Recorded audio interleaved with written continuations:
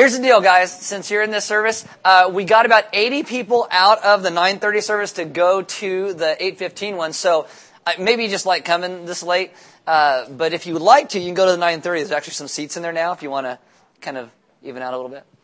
You're like, no. I'm going to sleep. The cool thing about shooting the sermons and be able to video them is we have some people who live in some other states who have been here and they moved and they kind of miss Element. And they listen to the podcast, but they're like, I'd really like to see what's going on. Because I guess sometimes I don't know, something. And there's like, hey, this is great now. I can actually see what's going on. I'm just like, yeah, I'm really sorry. If my face wasn't in it, it'd be so much better. But, whatever. Welcome to Element. If you are new, you want to throw some Bibles up there? Well, one. There's a Bible in the back. If you are new, there are Bibles in the back. You don't own one, you can have one. If you forgot one, you can use one. There are sermon notes on all the communion tables throughout the room. If you have a smartphone, you get an app. It's called YouVersion. You click on Live. It'll bring us up by GPS in your smartphone, and you'll get all the sermon notes and verses and all the stuff that goes along with it. Hopefully, if you grabbed one of these last week, you're filling it up. If you were not here last week, you're like, fill it up with what, right? Basically, it's a fundraiser for a place in town, and they handle these baby bottles. You fill them with change. We had some extras earlier, but if you took one, remember, keep filling it up. You got 2 more weeks till you got to bring it back. You can take this one if you want. Maybe. Or not. All right. Anybody having a Super Bowl party at their house? Besides Jason? Really, you are? Yeah. Okay. So right here. So we have 2 people in this room having Super Bowl parties. All right? Jason in the back. Yeah. And Jess up here in the front. Okay. So if you want to go somewhere for a Super Bowl party. No, I'm serious. I asked Jason to make sure it was cool about this, and it's cool with you. There you go. So good. I don't know why that's funny, but I won't be coming by. I'll be like, woo! Who's playing? Woo! Nobody out. The Steelers aren't in it. Pfft. Woo! Go Underdog, whoever that is. So anyway, but talk to Jason or Jessa and go to their houses for a Super Bowl and hang out with some people from Element. Hopefully you'll be glad you did, or you just hate me for making you go. Why don't you stand up and you're reading God's Word.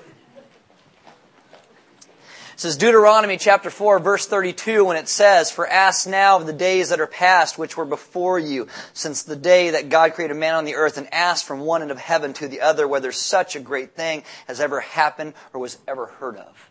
Let's pray. Father, this morning I ask that we'd be a people who stand in awe of what you have done, and that we would realize that nothing like this ever has been done. A God who comes and blesses His people and redeems and restores them. And I ask that we would live lives that fully reflect your goodness and your grace in how we live. Amen. Have a seat.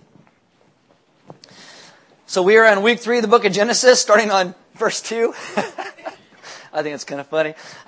We're going to go faster than this in the future. I really promise, but I got to go through almost 6 days of creation today. That's kind of a tall order for a skinny little guy in half an hour, so we're gonna work on it. Open your Bibles to Genesis 1. We started last week with the understanding that God made everything that is seen and unseen. Had a lot of people actually say to me they enjoyed what we did last week because it gave a lot better foundation to understand that God is actually reasonable and understandable, and it's a good thing to believe in Him. But what the point for us to see in Genesis 1:1 is that God the Creator made us creation. And how do we know this? Because God has revealed it to us. Now, science is a great thing, but what science does is it guesses, hypothesizes, makes theories, but no one was at the creation except God. Again, I'm not negating science. I don't want anybody in here ignorant or stupid, all right? But only Scriptures reveal how it all came to be. Only one person was there. Hebrews 11:3 says, "By faith we understand that the universe was created by the Word of God, so that what was seen is not made out of things that are visible." And again, science is not the point of Genesis. Anytime you try to just take and read science into Genesis, you're going to totally miss the point because that's the wrong approach to the book. The point here in Genesis is to understand everything about redemption and hope and faith and life and love. And that's not about going somewhere else, going to heaven. It's about bringing heaven to earth and what God originally intended and how we live our lives in redemption with Jesus. So we started Genesis 1:1. In the beginning, God created the heavens and the earth. That is everything. Heavens to earth, everything in between. Dinosaurs and monkeys and bugs and spiders and hamsters and even cats. It's all in the middle of that. That's everything. And from there, Moses moves on to the preparation of the land for human habitation. You have to understand, when Moses writes Genesis, he and God's people are in the desert of Sinai. They're walking around in a dry, barren wasteland. And so when anything you start to read in this, it has correlations between the two of what's going on with God's people and what's being written. So chapter 1, verse 2 says, "The earth was without form and void, and darkness was over the face of the deep, and the Spirit of God was hovering over the face of the waters." And there's so much in that. I could spend a whole day on that, but I'm not. I promise we're going to get through some stuff. But we're told in 1:1 that God made it all. In verse 2, you read it was formless and void. It seems that there might be a contradiction in that. Some people even read this and they get really freaked out and go to crazy theories and say things like, well, there was an original creation, then Satan fell and destroyed it, then it was just formless and void and God had to remake it again. No, that's not what it's... You're like, what? Yeah, some people... Nice. Some people actually think that. Other people think that come along and they say, well, God didn't make it the way it is, but He kind of made just a whole bunch of yuck. It's like the hunk of mud theory. It's kind of like what Walmart looks like after a Christmas Day sale. Just like yuck, just hanging around everywhere. And so God had to come in and do something with it and make something usable out of it. I don't believe that because God said it was good. Hunk of mud has its roots in what's called Greek cosmology, that God had to work really hard to make His creation do what He wanted. And you can never read Greek cosmology into the text because this text was written thousands of years before Greek cosmology. When it talks about the earth being formless and void, and God brings order to it, the Hebrew phrase for this is tohu vavohu. Everybody say tohu vavohu. It's kind of fun, right? It kind of rhymes like, yeah, lay them down, tohu vavohu. It's kind of fun to play around with. This literally, you can translate it as wild and waste. And in Hebrew, what they want you to understand is that everything God creates sets in motion is a step in progression towards order and harmony. Tohu vavohu here. It actually appears a couple times in Scripture. Leave your finger in Genesis, but flip over to Jeremiah chapter 4. Jeremiah chapter 4. God makes things and then creates and reduces them to order. God does not make a completed earth. He makes a good earth. He made steps, a process. We would even call this a sanctification. For Christians, this word sanctification, in its most simple sense, means that for you and I, God has saved us, and now He is working on our character, rooting out sin, growing us to be more like Jesus. And what you see in the creation account, that God even has built this into the creation account so that we understand what God has been doing from the very beginning and what He intends. The Scriptures help us to better understand God and salvation. And Genesis 1, you see Him unfolding the great view that salvation is for His people. So God makes everything out of nothing, not hunks of gases and mud. And then you see the rest of the Scripture pertaining to what this looks like. In Jeremiah 4, verse 23 to 27, God is speaking of judgment. And Jeremiah says, "I looked on the earth, and behold, it was without form and void." This is tohu vavohu. "And to the heavens, and they had no light. I looked on the mountains, and behold, they were quaking, and all the hills moved to and fro. I looked, and behold, there was no man, and all the birds of the air had fled. I looked, and behold, the fruitful land was desert, and all its cities were laid in ruins before the Lord, before His fierce anger." Verse 27, "For thus says the Lord, the whole land shall be a desolation, yet I will not make a full end." Tohu vavohu, wild and waste, or literally a barren wasteland. It means it's uninhabitable for human life. Now, when Moses writes Genesis, where are God's people? In a desert. They're in a barren, desert, wasteland. God, speaking of His people in Deuteronomy 32 verse 9 says, "But the Lord's portion is His people, Jacob His allotted heritage. He found him in a desert land and in the howling waste of the wilderness. He encircled him, He cared for him, He kept him as the apple of His eye." Tohu vavohu. Genesis relates directly to the rest of the Torah and the rest of the Scriptures. It's a book about hope and redemption. The truth of the passage in context can literally mean that there is life on the earth, but the earth isn't habitable for humans yet. Like, even on the planet today, there are places you can go and animals are there, but you would never be able to survive there. You wouldn't want to live there. There are places like this all over. Part of what being made by God that the Israelites would understand in reading these words is that God made the earth and He's preparing it for mankind, just as He was preparing the promised land for their entry.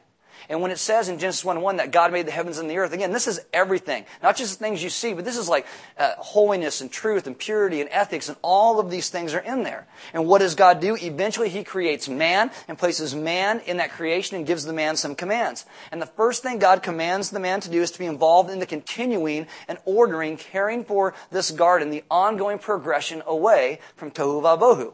God's intent in creating people was for them to continue the work, in words, of creating the rest of the world, moving it away from wild and waste, formlessness, towards order and harmony and good. And as human beings, we take part through our actions in this ongoing creation, if you will, of the world. The question for us becomes, what kind of world are we going to make? what kind of world will our energies create? Because even in the state that it is, we're still going to take it somewhere. The question is, where? We're either taking it in ways away from Tohu Vabohu, or we're contributing to chaos and order. Now that's all going to kind of come up as we go through Genesis, but we're going to keep going. Genesis 1:2, the earth was without form and void, and darkness was over the face of the deep. Some people read this and they go, oh no, it's dark, this is terrible. It can simply mean it's night, the sun will come out tomorrow. Bet your bottom dollar, whatever. Throughout the rest of the scriptures, after this point, darkness is seen as symbolic of evil, misfortune, and death, but here it probably just means the absence of light. The rest of the Genesis and the Torah, you see, it becomes about separation of light and darkness and life and death and clean and unclean. And here it's simply night when God starts His work of preparation for mankind. Again, Genesis is about God and man, and the whole creation account is God preparing the earth for man. And you see that God does the work of His creation through His Spirit, and the Spirit of God was hovering over the face of the waters. Now, in Hebrew, what you got to get is it kind of builds on this crescendo. God made the heavens and the earth without form and void, and the Spirit of God is hovering over the waters. Then it gets all quiet. And then in verse 3 it says, and God said. And He goes, let there be light. That's like, it's all what God said. Bam! And it's like, it's like, a great score from a great movie where it's like, dun, dun, dun, dun, dun. What happened? Well, bam! And you're like, and you jump in your seat. That's kind of what it is. It's this huge crescendo that builds, then jumps in with God creating things. It's really kind of cool in the Hebrew. So you'll go through 6 days of creation, 1 of rest. God doesn't make something every single day. You got to read it like a Hebrew. You don't look at what God made. You look at what God said every single day. What He says, gets a point in the Scriptures, is that God speaks to us. So we'll start with a Sunday. Now, I know they didn't have a Sunday, all right. The Jews did have a 7-day week, though. And so actually I'll walk through it with this is what the Jews' week looked like. First word is called Ram Rishon. Anybody know what that means? Throw it out there. Everybody had it at other services. First day, right? The second day was called Ram Sheni. You know what it means? Second day. See? Oh, look how quick you are. You're amazing. Third one, Yom Shlishi. Third day. We call that Tuesday. The fourth one is Yom Revi'i. Wait, did I skip one? No. Third. Shishi. Oh, yeah. Yom Revi'i. Fourth day. 5, Yom Shemishi. It sounds like you're ordering sushi, right? It does. It totally sounds like sushi to me. So, 5th day, Ram Shishi, which is 6th day. And the last one is Yom Shabbat. No! It means Sabbath day, rest day. See, it just tricked you. It's crazy how it happens like that. So, in our vernacular, to help you to understand, we will start with Sunday. Sunday, verse 3. So it's like all quiet. And God said, boom! Let there be light! You guys are so dead. Let there be light. And it's like all the little things in Toy Story. Okay. And there was light. Now, God said can actually mean, this means like God thought or God willed. A Jewish commentary says it like this. It signifies that the Creator is wholly independent of His creation. It implies effortlessness and absolute sovereignty over nature. So God speaks and you see a sunrise. It's awesome. The Hebrew is also reminiscent of like the sun cutting through a cloud bank. Like we live on the Central Coast and we get this marine layer and you're like, oh, it's so cold this morning. And then it kind of burns off and the sun comes out. That's kind of the idea. God essentially says, reveal yourself. See, the picture is never that God made things and just backed away like deists teach, but that each day with the sunrise is a gift from God. The universe isn't a machine. It is held together by the hand of God. God is separate and distinct from His creation, but He is intimately involved in it. So every time you see a sunrise, you thank God. Every time you see a sunset, you thank God. It is not just that's the way the system works. The system is the way it is because God is simply good. Verse 4, and God saw that the light was good. So God calls the light good. From this time forward, throughout the Scriptures, light is now seen as a representation of God and also of joy and life and justice and deliverance. And God separated the light from the darkness. God called the light day, and the darkness He called night, and there was evening and morning, which means sunset and breaking of dawn, the first day. God begins His work for mankind with the sunrise on a Sunday. When does Jesus rise from the dead? Sunrise on a Sunday. It's amazing. Monday, verse 6. And God said, let there be an expanse in the midst of the waters, and let it separate the waters from the waters. And God made the expanse and separated the waters that were under the expanse from the waters that were above the expanse. And it was so. And God called the expanse heaven, which is also the word sky. And there was evening and there was morning the second day. So God doesn't make anything here. He kind of separates. And you may wonder, well, what does all this water and water mean? Okay, this is why I get the big bucks, all right? I'll explain it to you and we'll be able to go with this. Now, what do we have above us? Clouds, right? And what's in the clouds? Water, okay? And then, the water on the ground is water. It's like seas and rivers. And then what's in the middle? Sky. Wow. It's amazing. God is preparing life for us here. What I really think is funny about this is that most of the days it says, and God said that it was good. Does he say that about Monday? No. He just goes, it was Monday. See, so God knows what it feels like. You wake up tomorrow morning, you want to throw your alarm clock across the room. Well, you're a Genesis Christian because that's what it looked like. Not an evil day, just a day when there was nothing made for the edification of human life. Tuesday. Verse 9, and God said, let the waters under the heavens be gathered together into one place, and let the dry land appear. And it was so. God called the dry land earth. This is the word for land or surface or soil. And the waters that were gathered together he called seas, and God saw that it was good. And God said, let the earth sprout vegetation, plants yielding seed, and fruit trees bearing fruit, in which is their seed, each according to its kind on the earth. So according to this, trees will make trees, and monkeys will make monkeys, and berries will make berries. This is what we talked about the first week. God sets his creation free to reproduce after itself. And it was so. The earth brought forth vegetation. So the land makes vegetation. When you get to chapter 2, what's really amazing is when God makes people, he makes us with his hands. So we are totally different than the rest of creation. Here the land's commanded to do its work. Plants yielding seed according to their kinds, and trees bearing fruit, in which is their seed, each according to its kind. And God saw that it was good, and there was evening and morning the third day. So God starts removing water from the land, because we don't want to be like a bad Kevin Costner movie and live on the water world, which would be terrible. And it's really unclear in the Hebrew whether this is the entire earth or just a specific section of land that he's getting ready for mankind. But either way, you see God is getting ready to put the man and the woman somewhere. I think he goes to the Middle East, the Promised Land. This is where humanity, I think, lived for a very long time in this region of the planet. I do not believe that God was not active in other places on the planet, but I do believe this is where we came from, Middle East, Africa, in there. And for what Moses is writing about in this area, this is where the people are actually wandering at this time. All the people are wandering through the desert in this general area. I doubt anybody's living at California at this point. There are no paper tongue songs going, gonna go to California. None of that's going on at this point. Some people say on this day God made all the trees. Well, he might have, but it's not necessarily what it says. It says let the earth sprout vegetation. That's like grass for like animals, and plants yielding seed, and fruit trees bearing fruit, in which is their seed, each according to its kind on the earth. That's a specific type of tree. So what was made on Tuesday is like berries and fruit. What a great day. Anybody like berries and fruit? Yes, berries. Anybody like berry cobbler with like crumbly stuff on top? Anybody? Anybody know how to make those? Make me one. I'll be happy to take it and I'll say, yes, Genesis, Tuesday, way to go. It's great. Now the animals, what the animals eat on is, comes up and they come up with grass. So animals eat grass. Do you want to eat grass?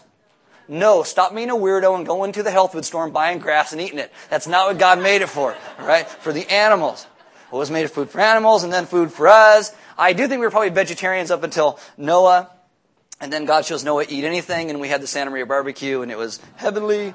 I think we probably had milk cows and goats and whatever you can milk, not cats, by the way. So eat berries. Remember, Tuesday, it's all good. Wednesday, verse 14. And God said, let there be lights in the expanse of the heavens to separate the day from the night, and let them be a sign for seasons and for days and years, and let them be lights in the expanse of the heavens to give light upon the earth. And it was so. And God made the two great lights, the greater light to rule the day and the lesser light to rule the night, and the stars. And God set them in the expanse of the heavens to give light on the earth, to rule over the day and over the night, and separate the light from the darkness. And God saw that it was good, and there was evening and there was morning the fourth day. Now some people say, aha, look, contradiction, because here it says that the sun was made this day.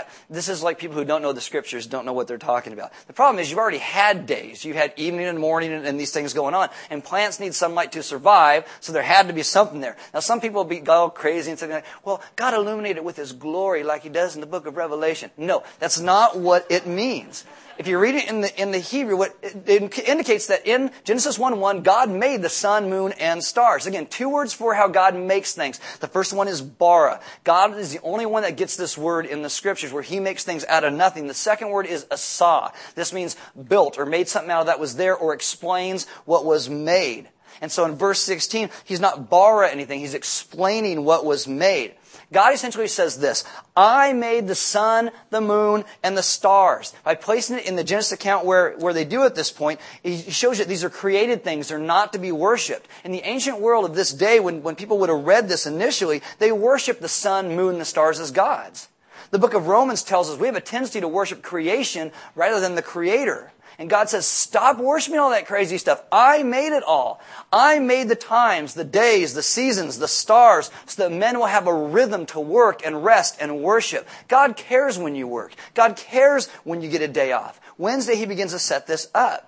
There's a lot of people out there, really hyper-environmentalists, pagan people, New Agers, and they worship creation, have no idea that God is the one that created it and don't even care. God says, I made it. The sun, moon, and stars are not spiritual entities. They were created by and for the will of God, as you and I were. Thursday. Verse 20, and God said, let the waters swarm with swarms of living creatures, and let the birds fly above the earth across the expanse of the heavens. So God created the great sea creatures and every living creature that moves, with which the waters swarm according to their kinds, and every winged bird according to its kind. And God saw that it was good. Verse 22, and God blessed them. It's the first time that word shows up. It shows up 80 times in Genesis, and it usually refers to fertility. Plants have asexual reproduction. The animals required God's blessing to procreate. For human beings, that's even more of a greater blessing. When you see children, that is a blessing from God, and you think, wow, God is still blessing people. You see a pregnant lady all, ready to go. I mean, lady in my GC, she's like ready to pop right now. She's just like, I swear she got like 10 kids in there or something. And I'm just like, and I see it, and I just think, that's blessing. That is God still blessing His people, because that's what it means.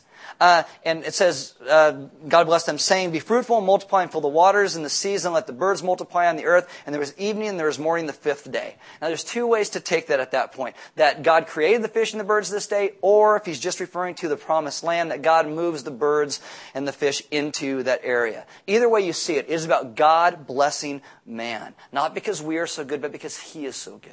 Now, anybody like fishing? Yeah? Okay. You thank God for Thursday. Anybody like duck hunting? Like God puts it there, you're going to take the bird out? There you go. You think, be like, Thursday! Boom!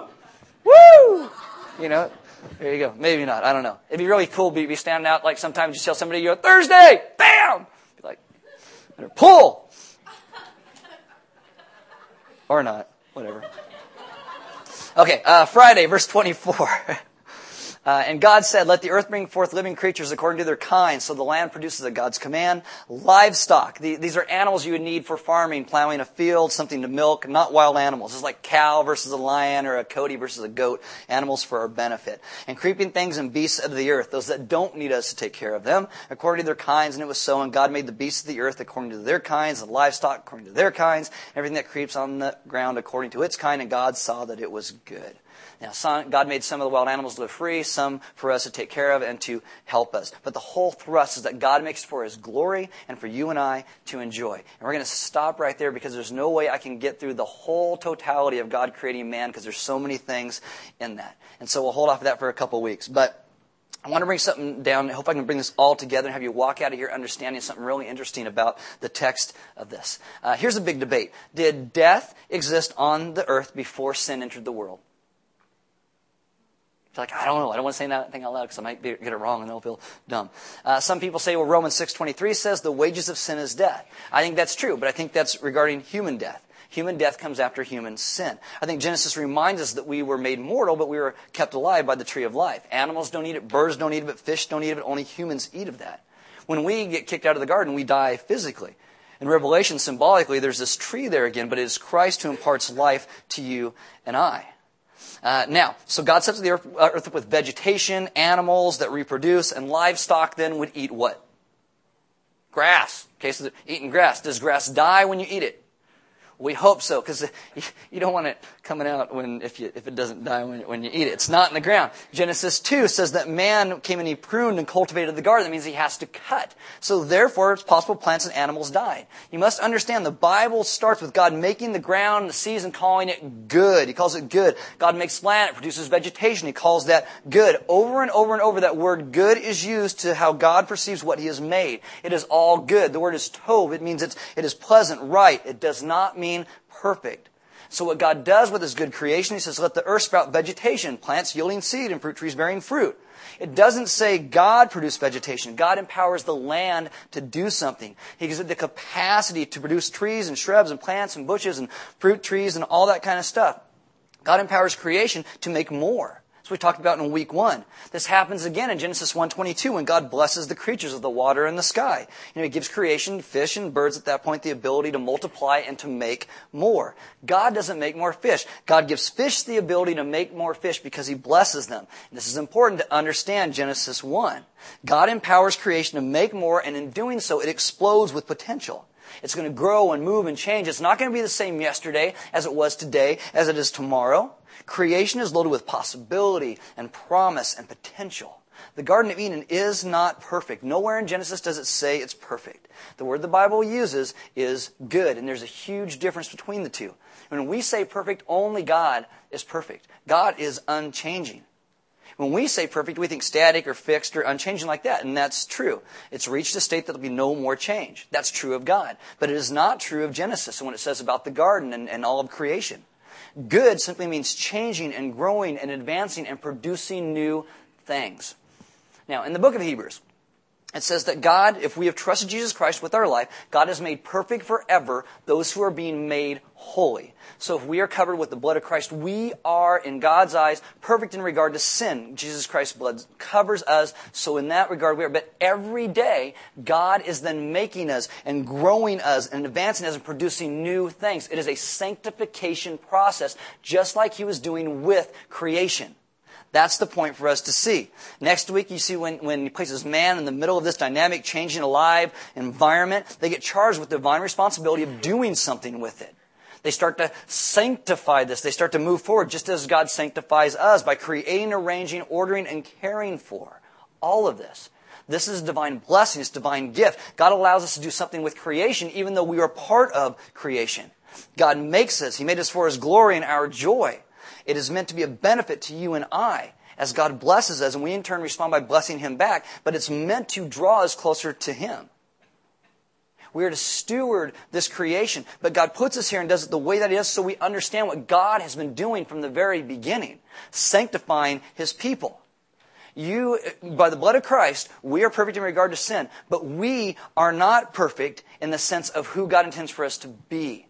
And so He sanctifies us day by day, moving us farther away from the wild and waste, the tohu vabohu, in which we started.